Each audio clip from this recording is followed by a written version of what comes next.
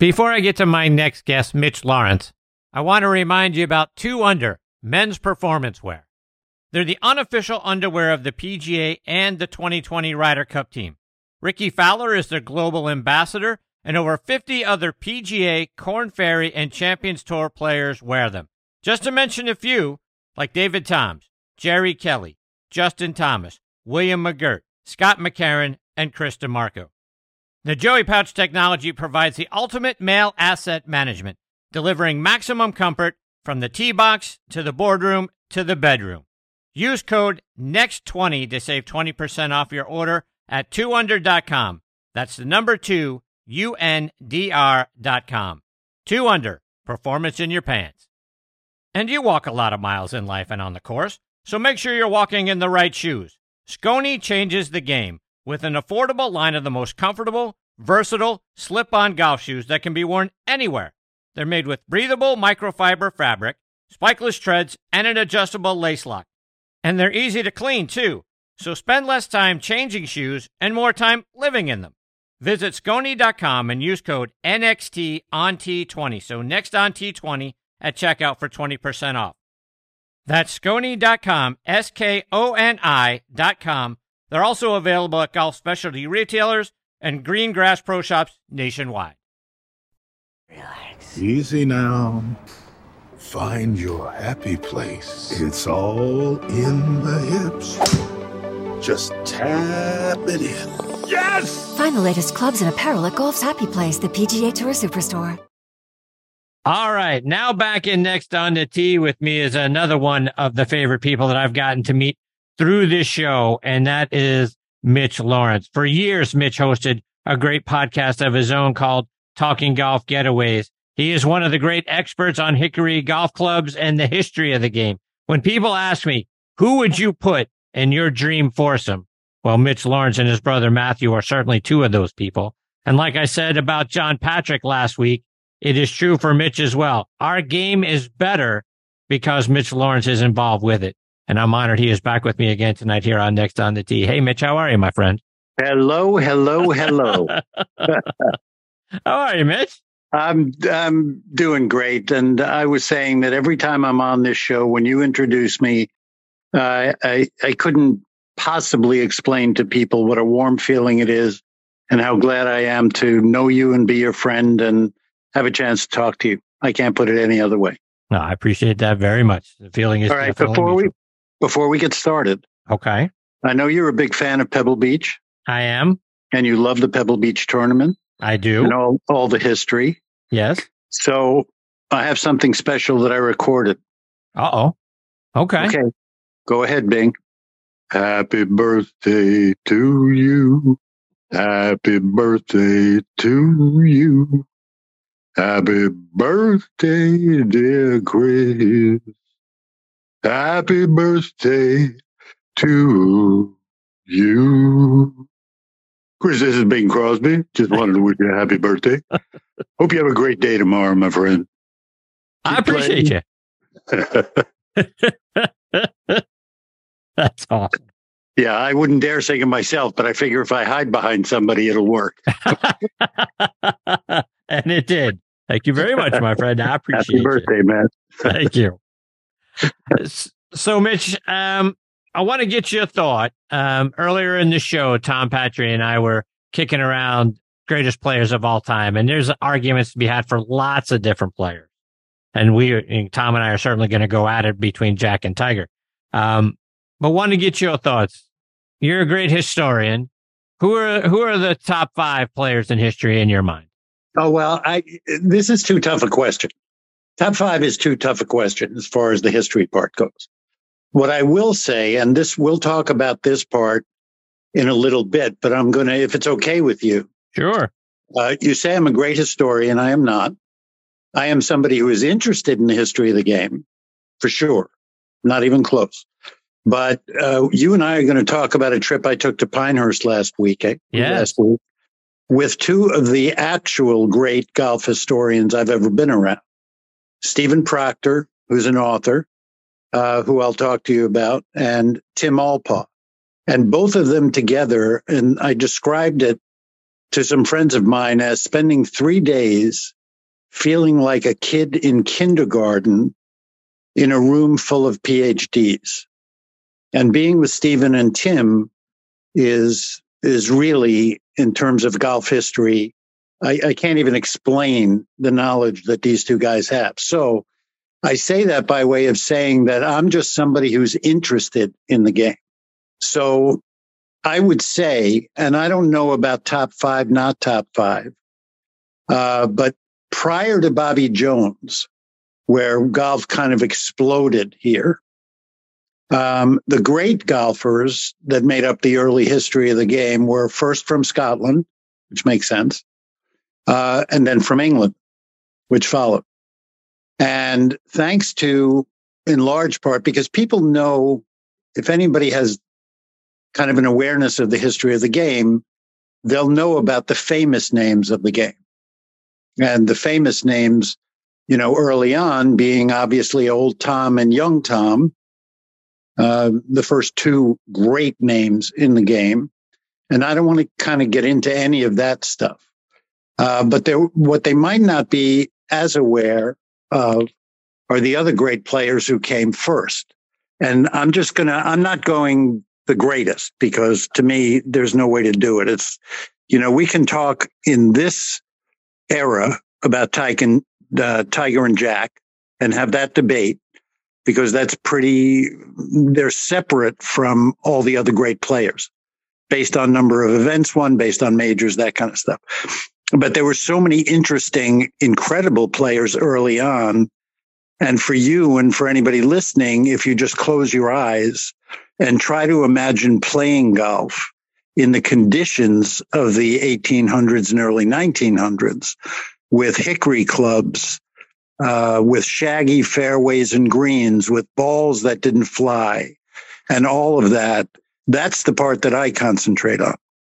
And so the guys that I have come to kind of learn about, some of them recently, and people may have heard of, and I would certainly put the guys that are called the Great Triumvirate, and I think people may have heard of them. Certainly Harry Vardon, people know about, because of a lot of people know about him only because of Francis Ouimet in the 1913 Open. But Harry Vardon, who won the Open 6 times and the U.S. Open in 1900. Ted Ray won the Open in 1912 and the U.S. Open in 1920. And James Braid, who I love Harry Vardon and Ted Ray for different reasons, which I won't really go into here. But if people want to read and get to know about them, they're just ridiculously great figures in the game. I especially, for some reason, even though I love Harry Vardon and his story, Ted Ray always fascinated me. They were both from a small town in England called Jersey. These two guys, who were iconic, came from the same town. Ted Ray was a big, burly kind of guy who played with a pipe in his mouth and, wearing a jacket. We look at the players today wearing their stretch things and, joggers and everything. Ted Ray played in a heavy kind of wool jacket with a pipe in his mouth and a hat, and would routinely hit the ball 300 yards. Literally routinely hit the ball 300 yards. And there are stories about when he and Vardon and Ray came over and did a very famous tour of the United States before that Open against Francis Ouimet. And there are stories about Ted Ray at East Lake, and he teed off, and I can't remember which hole it was, but they had people, there were big crowds that followed these guys. And Ted Ray got up and he hit a drive and nobody could see it. They literally couldn't see it. And then they realized that he had hit it, whatever the distance, 50 yards by anybody they had ever seen hit a ball. Wow. So it bounced in a place that they had never seen anybody hit it to. And he did it all the time. And so he was one of my favorites. But James Braid, great Scotsman who won 5 Open championships early on. But also any of your listeners who have been to Scotland and may have had, and this is what really started to get to me, was getting to play courses that were designed. And we all know about Old Tom Morris and the courses he designed. But James Braid designed a whole ton of courses. So if you go to Glen Eagles, where they've played the Ryder Cup, but on the modern course, and you get to play Glen Eagles King's course, which Braid designed, or you go to Brora in the Highlands, I think you've probably heard about Brora, where there are still sheep on the fairway and animals out there. And these courses, which are virtually untouched, are really when you begin to understand the effect that these guys had on the game. So I would say those guys, there's a couple other just to throw names out who I love. And I came to know about this guy through Stephen Proctor. And Stephen's first book was called Monarch of the Green, about young Tom Morris, which is, both his books are absolutely phenomenal. If you like writing about golf, not just about history, but someone who's a great writer and grabs you and takes you through these eras, Stephen Proctor is the guy. His first book was about Tom Morris, young Tom. The second one is called The Long Golden Afternoon. And it's about the people who followed young Tom Morris when he died at 25, tragically, through the early part of the 1900s. And the guys that came after him and literally changed the game. And those are the ones that I never knew about, Chris. And I've read about, a lot of golfers, but I had never heard of these guys.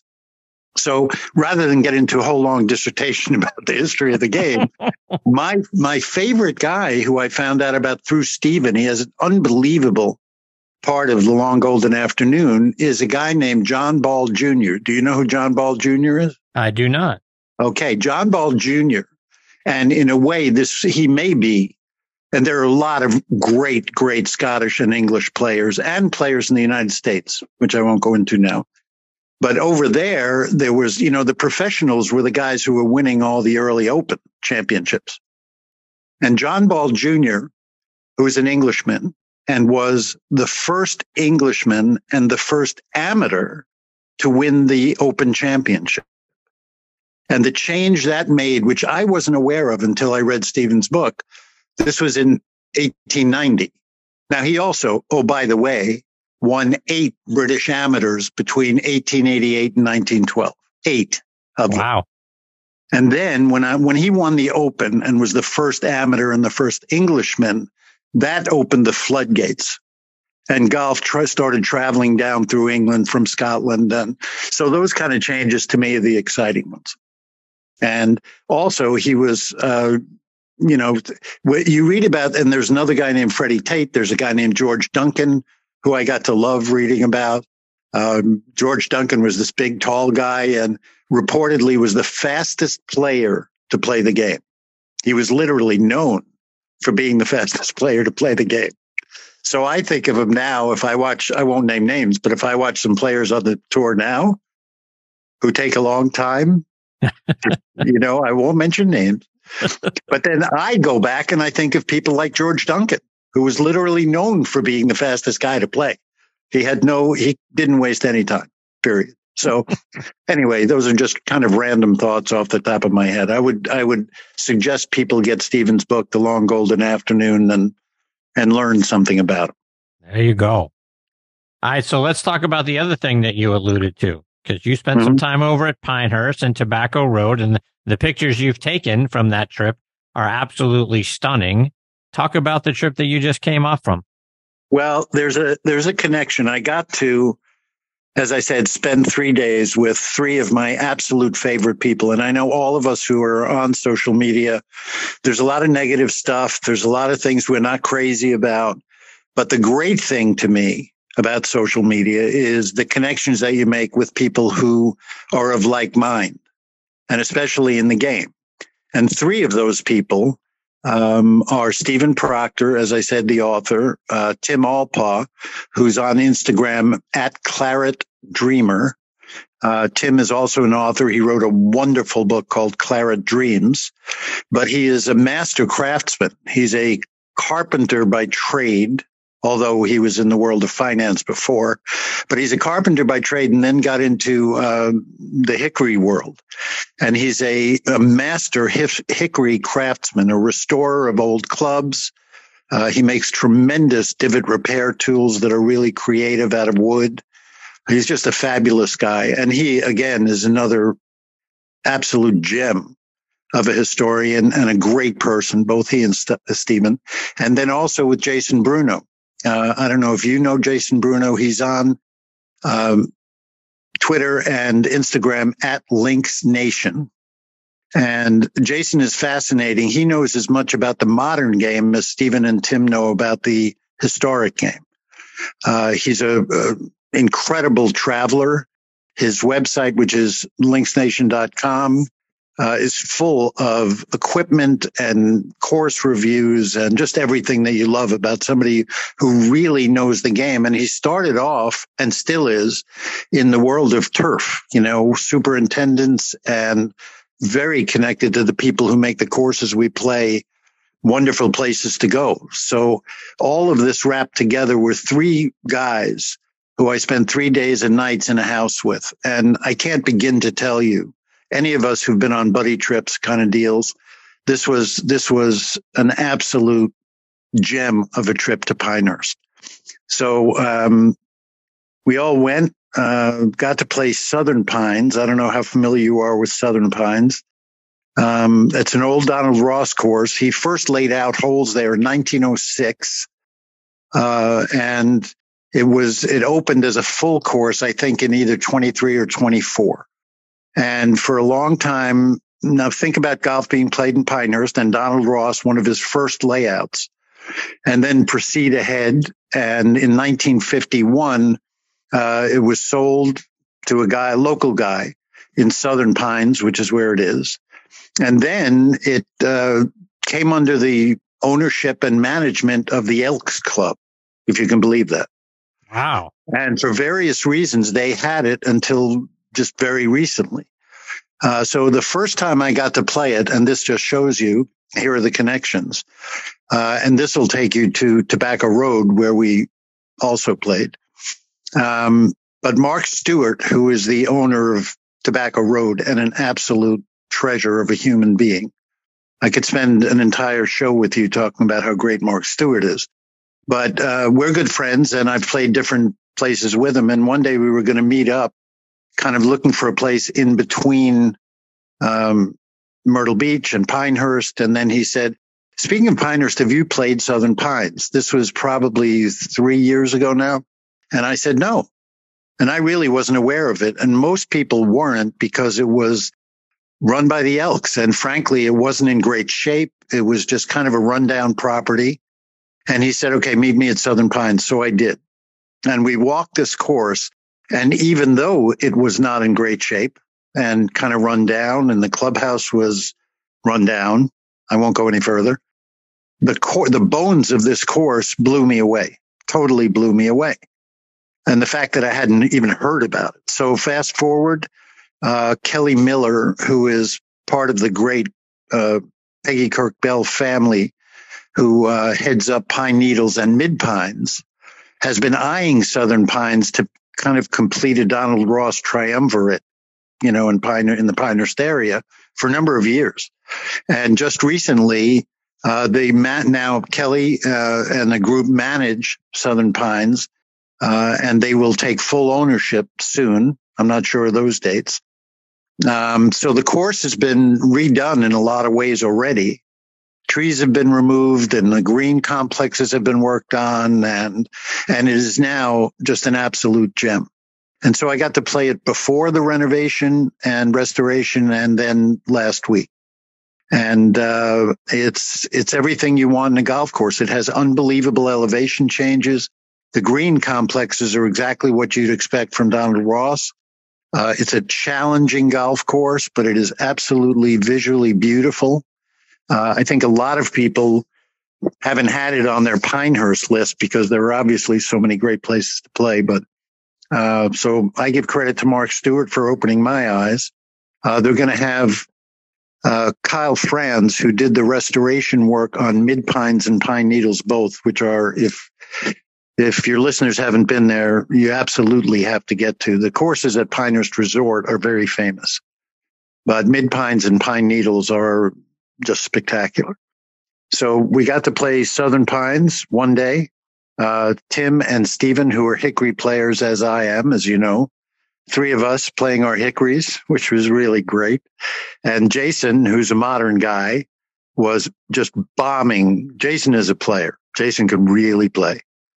And so we got to Southern Pines. He played his moderns from the back tees, and we moved up and played it from the forward tees and had an absolute blast. And the next day we went to Tobacco Road, which, as you know, is, I don't know, to me, heaven on earth for a whole lot of reasons. And Mark Stewart was gracious, and Morgan Stevenson, who's the head super there. They do an unbelievable job. And the tandem of an old Donald Ross course and Tobacco Road, which was Mike Strand's, one of his masterpieces, certainly, but that pays a lot of debt to the old time designers. It's a great combination. Absolutely wonderful combination. Mitch, I got to switch gears on you a little bit, because I saw something that you posted, speaking of all the great places that you've had an opportunity to go play, and looking back at the Masters and the terrible weather conditions that they had on Friday and Saturday. You played in similar conditions last year at Aiken Golf Club, and then said it was one of the most fun rounds you've ever played. How could that be? Well, I've played, any of us who've traveled and played, I've been lucky enough to go to Scotland 5 or 6 times, played in all kinds of weather, horrible weather, rain, the whole thing. Played at Bandon, and with Darren, who I co-hosted the podcast with, and Brian Orr and Jason Deegan from Golf Pass. And the 4 of us played Pacific Gales in an absolute, I don't even know what to call it, because it had all weather it literally hailed, rained, sun, flurries of snow, 50-mile-an-hour winds. It was completely nuts. So I played in a lot of different weather. Every time it's turned out to be, my wife always says this, if you go on a trip and everything runs perfectly, you may have a great time, but it's not really memorable. It's the times that are off the board, weird, strange things happen. Those are the times you remember. So the round at Pacific Dunes with Darren and Brian and Jason will always be one of the great days we've ever had on a golf course. I mean, I putted on Pacific Dunes, one of the par 5s. I putted from 108 yards off one of the greens. Oh my. Because the wind was that strong behind us. And we just, the laughs that we had were stupid. So this round at Aiken, I have played Aiken and had played it before. And I had a very good friend of mine, Sarah Stewart, her name is. She's on Instagram. A lot of people follow her. She's Canadian. She's a doctor. She's a golf fanatic and works hard. She's a traveling doctor, works hard and saves her money, and then goes all over the place, all over the world to play golf. So she was coming to the Masters, and she was going to the Monday after the Masters in Myrtle Beach. She drove all over the place. And I said, okay, if you're going to be in Augusta, I got to meet you at Aiken, because it's one of my favorite places on the planet. So we set up to meet at Aiken, and I've known her for a long time on social media and had never met her. So we meet at Aiken, and it's like 10 o'clock in the morning, and it is absolutely pouring. And I mean, when I say pouring, I'm not talking about just a little rain. So we get there, and I said to her, you sure you want to do this? And she said, absolutely, not even close. So we go into the pro shop. We tell the guys we want to go play. There's literally nobody on the golf course. I was sure that they were going to say, no, I'm sorry, the greens are flooded, or these guys and Aiken, people have to go to Aiken. It's one of the best municipal golf courses you'll ever play. And the people that run it are insanely great. So the guy behind the counter says to us, you sure you want to go out in this? And we went, oh yeah, we're going. So he said, fine, be our guest. Go ahead. We said, fine. We get out there, and on the first tee, I'm standing on the first tee, and there's lightning, and it's pouring. It's a deluge. And so Sarah and we went around, and when I say it might be the most fun I've had, I'm not kidding, because you know this, Chris, it's all about your attitude. You have so many people on your show that talk about your attitude on the golf course. And we just both said we are fully embracing this whatever it is. And so we were hitting shots. We hit some great shots in the rain. There was water all over the place, fairways, greens, putted through the water on the greens. And we kept waiting for them to come out and get us, and they never did. And the only time we went inside for any time at all was on my phone. I got a notice that had a tornado warning on it. Oh. And I said, okay, I think maybe we should go inside for a little while. And we were both completely soaked. I had full rain gear on. It totally didn't matter. I was soaked. So was Sarah. We went inside. She changed clothes. I got a different shirt. We sat down for a little while, and then we went back out and we finished 18. So I'm just one of those that goes embrace the whole thing. Embrace the whole stinking thing. If they let us out, we're going to play. So I'm glad you caught that, though. It was fun. One more before I let you go, and I got to get some insider information from you. My buddies and I, we're coming over to Myrtle Beach for our buddies trip this year. We're going to be playing Caledonia Golf and Fish Club and then True Blue Country Club. You got to give me a little insider information. How do I beat these guys? What's a piece that you know about those two wonderful courses that I can use as insider information and get a little edge on them? Okay, well, right off the bat, I've been in Myrtle Beach for 25 years living here, but about 30-something working in Myrtle Beach. There are obviously great courses all over, and I could name a bunch of them. But Caledonia, if I had to pick one course to play, above all, Caledonia would be my course. I'm a big Mike Strands guy, have been since the first time I ever heard about him, which was way back when Caledonia was being built. So I saw it before it was even open to the public. And Caledonia is just, to me, heaven on earth. It's the best low country example of playing golf down here that you'll find. Visually, it's absolutely stunning. It's Mike Strands. It's not long, but the green complexes are great. As far as beating those guys, I'm trying to think, Chris, because the course is kind of right in front of you.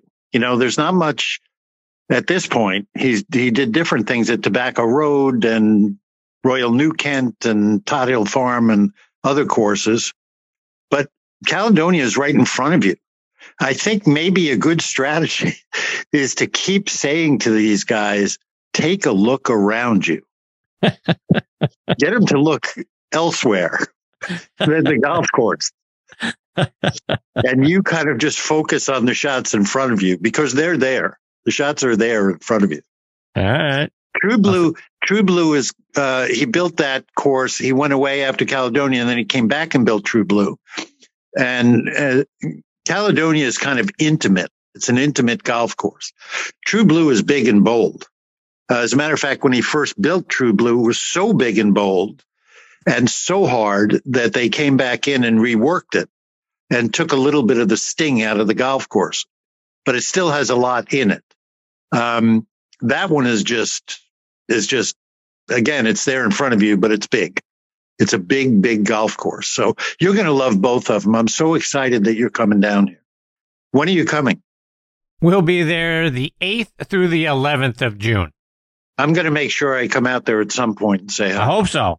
Okay, well, I hope I'm not coming all the way out there and I don't get to see Mitch Laurance. No, you're good. Don't worry. That is not happening.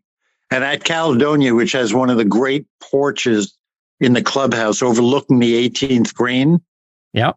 So you can sit out there and watch guys come in and women come in and, you know, cheer and yell and hoot and holler. It's an absolutely spectacular spot. And I will certainly be there to watch you come up 18. I hope so. I will be the Chris Mascaro fan club. Thank you. Mitch, before I let you go, let our listeners know how can they stay up to date with all the great things you're doing and follow you on social media. Pretty much Twitter and Instagram. Twitter is at Mitch Laurance. It's LAURANCE. And Instagram is at Mitch_Laurance1. And those are the two places. And I'm certainly not interacting as much as I did when Darren and I had Talking Golf Getaways. But I still put up a bunch of stuff and I love sharing it and I love meeting people through that the social media aspect of that, certainly. Well, Mitch, I can't thank you enough for taking time out of your night to come back and be a part of the show. As you know, Matthew is up next, and he told me that he's glad he's going last because he's got some things he wants to clear up for my listeners. So I'm a little nervous. Geez. I'm a little nervous about unmuting his line. I got to be honest. Wait a minute. If you're nervous, how do you think I feel? But before I go, again, I listened to your segment with Tom and with Keith, both of them unbelievably great guys. And all of us feel the same way about you. And you know that by now, and I hope your listeners get it, fully get it, because all of us are so grateful for who you are and how supportive and positive you are at every turn. We've all known it for a while, but there really is nobody else like you, Chris. And I appreciate you. I love you. I'm happy for your success, and I'll do anything I can to give you even more of it as we go. I can't tell you how much that means to me, and I'm so grateful that Mitch Laurance even knows who Chris Mascaro is. And get out of it. You're a wonderful human being, and I love you right back. Okay, man. I'll talk to you soon. All right, take care, Mitch. my brother. I will. See you, Mitch. Goodbye. That is the great Mitch Laurance, folks. And like I say, he is just one of the great people you get to meet in this life, as is his brother Matthew, though I am sincere. I'm a little nervous about unmuting Matthew's phone line, but Mitch has been a wonderful supporter. He's been a great mentor to me over the years, and just somebody that I adore. And I'm so privileged that he has come on the show now 21. He's 13 times. 13 times he's come on the show, and every one of those has been a gem, and I'm thankful for it. And looking forward to catching up with him again when I'm up there, actually, to see his face and to be able to say hello to him in person is going to be a huge thrill, too. So looking forward to that.